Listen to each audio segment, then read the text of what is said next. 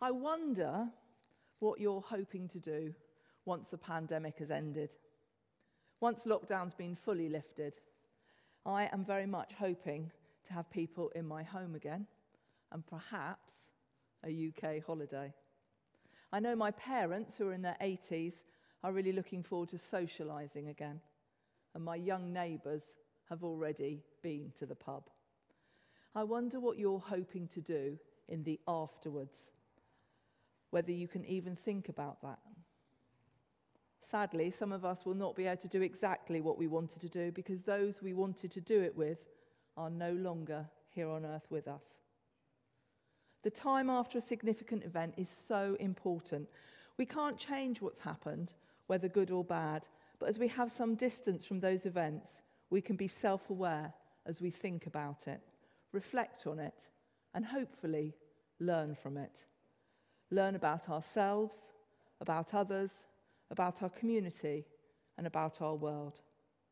And this last chapter of John seems like an afterwards in itself because the previous chapter ended with a summary of John's purpose of writing. He said, Jesus performed many other signs in the presence of his disciples which are not recorded in this book, but these are written so that you may believe that Jesus is the Messiah, the Son of God, and that by believing you may have life in his name. And then we get this extra chapter or epilogue, which we've just had the first part read to us. So I wondered, why did he add chapter 21? He finally finishes that by saying, Jesus did many other things as well. If every one of them were written down, I suppose that even the whole world would not have enough room for the books that were written. I love that ending. These records were originally written on scrolls, which limited the length of each book. Did John find that he had space on the end to just squeeze in one more important thing? If so, what does chapter 21 tell us that's so crucial that he chose that from all those other stories that he had? After these things, Jesus showed himself again to his disciples, to 7 of his disciples, but Peter is the focus. Afterwards. After what for Peter? After giving up his trade of fishing and the livelihood that went with it, after 3 years of following Jesus, of hearing radical new teaching, of seeing miraculous signs over nature, over sickness, even over death, after being the best disciple, proclaiming to the others he's the Messiah before the others did, and for saying that he would never stop following Jesus, that he would never leave him. Where would we go, Lord? You have the words of eternal life. After being the worst disciple, needing Jesus to rebuke him, away from me, Satan, as he tried to stop Jesus' last journey to Jerusalem, of denying knowing Jesus 3 times as he was waiting by the fire when Jesus was arrested. After the brutal killing of Jesus, after the pain and the grief, after the confusion of the empty tomb, after seeing Jesus twice in a closed room, after this new risen Jesus had said, "Peace be with you. As the Father sent me, so I am sending you." After Jesus breathed on them and said, "Receive the Holy Spirit." It has been a roller coaster of experiences and emotions for all of Jesus' family, friends, and community. They've got a lot to think on, a lot to reflect on. And here we have this recollection from John of what happened at this key time for Peter. Afterwards, on this day for Peter, is fishing, what he used to do before he met Jesus, which he's probably still really good at, back to fishing, back to what he knows. On this day, 6 of the others go with him in the boat. And we can't really know how Peter is feeling. Hopeful, hopeless, possibly disillusioned, possibly confused, perhaps just wanting to get on with life, to get back to normal, whatever that normal might look like. They all have a lot to process. Lots of commentators see Peter as running away at this point, but I often reflect best when I'm doing something practical. We're all different. Perhaps that's what's going on in Peter's head. There's time for rest and quiet reflection, but it's okay to be busy, to get on doing something useful. Peter went fishing. Jesus can meet with us in the midst of our work or our play. Many of our great Christian mystics have found that they draw closer to God in the routines of their daily lives if they just allow Jesus to be part of that. Jesus can be anywhere. Don't let us limit his intervention to our lives to just quiet moments in church or even in prayer. God is not limited. By the power of his Holy Spirit, he can be in any situation if we have eyes to see and hearts to respond. Here we have Jesus standing on the shore early in the morning. The disciples don't recognize him, but they're in a boat a long way off. It's the early morning light. That's fair enough. But Jesus has come to find them. He's seen them twice before in their houses, but this time he finds them outside. I wonder how we can be found by Jesus when we're struggling or lost or adrift, confused or disillusioned. I think we can find some pointers in these verses of how we can respond when Jesus looks for us, how to allow Jesus to minister to us in the afterwards of a crisis or significant event, even as we process our thoughts and emotions and rebuild our lives. As they were fishing, Jesus called out to them from the shore. "Friends," other versions say children, "have you got any fish?" "No," they answered. He said, "Throw your nets to the right side of the boat, and you will find some." And when they did, they were unable to haul the net in because of the large number of fish. When Peter had first met Jesus, there had been a similar night of unsuccessful fishing recorded in Luke 5. Then Jesus, previously a carpenter by trade, had told Peter, an experienced fisherman, how to fish. Peter learnt that day that Jesus' knowledge and power outstripped his own human expertise and experience.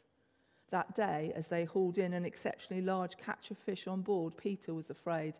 He said, "Go away from me, Lord, I am a sinful man." But Jesus already knew that, and he called Peter to follow him, and he wanted him to lead his church. Now, 3 years later, we have a similar situation. All night fishing, no fish. Working hard, going without sleep, with nothing to show for it. Tired, hungry, fed up. At this point in the story, Peter hasn't yet remembered Jesus' mastery over nature, the seas, his boat, the fickle fish. His friend John has, though, and he shouts, "It's the Lord!" And Peter responds immediately. In true Peter style, quickly pulls on his clothes and jumps off the boat, heading straight for Jesus. When we're disillusioned or have had a hard time, we need to spend some time in community with other people who know and love Jesus. Many of us have been isolated due to the COVID restrictions and may have become used to that. It's been a long time now.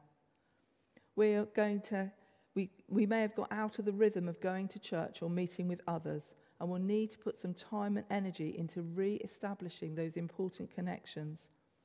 Being in community with other Christians is essential to our spiritual well-being. Christianity is a team game. We're all essential parts of the body. We need one another, or we'll risk becoming isolated from God's plans and purposes. If you don't have any good friends who know Jesus, then get some. We all need them. That's what missional communities and midweek groups are about, meeting people who also try to follow Jesus, learning together, helping to see one another in the Bible, but to see Jesus in the Bible, but also in our everyday lives. Remembering for others how Jesus has acted before, reminding one another that he's promised never to leave or forsake us. Ask me or Dan or Georgia or Katie if you'd like to find out more about that. Thankfully, Peter's with his community. He doesn't understand who the man on the shore is, but John does. He realizes that it isn't just anyone, it's Jesus, that the huge, unexpected catch of fish isn't just a coincidence. John remembers that this is just the sort of thing that's happened before with Jesus. And Peter listens to John. He is his friend. They have been through so much together. John is able to help Peter see what he can't see for himself, to remember what he's temporarily forgotten. Even though his feelings have overcome the facts, John tells Peter, and Peter listens and responds immediately. It's Jesus. So we have community, Christian fellowship to sustain and support us. And then we get commitment. Once Peter does realise it's Jesus, he responds immediately. His body may have been on the boat, but his heart and mind are waiting for Jesus, even if subconsciously. When he has the chance to be with Jesus, he jumps at it, literally right out the boat. I'm surprised he remembered to put his clothes on. He stops what he was doing, responds immediately. He takes the opportunity. He doesn't worry about what other people might think. And it's easy to disdain Peter here as well as other places in history of following Jesus. He has at times been impetuous and said foolish things before he's thought about them. But his lack of pretension wins him healing and strength that he could never have imagined. Peter is full out for Jesus, for better, for worse, and Jesus goes on to show that he is full out for him. Jesus said to them, "Bring some of the fish you have caught." So Simon Peter climbs back in the boat and gets the fish. And it was full, the net, full of large fish. Even with so many, the net was not torn. Jesus said to them, "Come and have breakfast." None of the disciples dared to ask him, "Who are you?" They knew it was the Lord. And then we have this communion, Jesus with the disciples. Jesus has Peter's full attention now. Sometimes we need to be fully focused on Jesus, switch off all the distractions, give him our total attention. This can be so difficult in our modern world, but neuroscience shows we can only truly do one thing at a time. When we're multitasking, we are giving nothing our full attention, but flitting from one thing to another. Peter probably still doesn't understand why Jesus is asking to do some of these things, but now he's fully engaged, obedient, no questions asked, not talking, listening, watching, waiting. Jesus already has a charcoal fire going with dried fish on it, and he's brought some bread. He asks the disciples to bring some of their fresh fish. Jesus has prepared a meal for them to have together. They are to share this food and this time together, relaxing, reacquainting. Jesus came, took the bread and gave it to them, and did the same with the fish. With his actions, Jesus recalls the miraculous feeding of the 5,000 by the same lake. Taking and giving echo the Eucharistic meal of the Last Supper. Pictures in catacombs and early churches use images of fish and bread for communion as often as the cup of wine. When do we sit down with Jesus? Not asking for him for stuff or squirming about what we've got wrong, but just spending time with him, enjoying that time, enjoying food, wine, enjoying his company. Our service of communion in church is sacred and full of rich symbolism, but sometimes misses this element of communing together in a more relaxed way. But that's okay, because we can do that at other times. If we have a meal with another group of Christians, in our family homes, or even on our own. I often have a cup of tea with Jesus in the mornings, just the two of us, before I look at the news or get too busy. This was now the third time that Jesus appeared to his disciples after he was raised from the dead.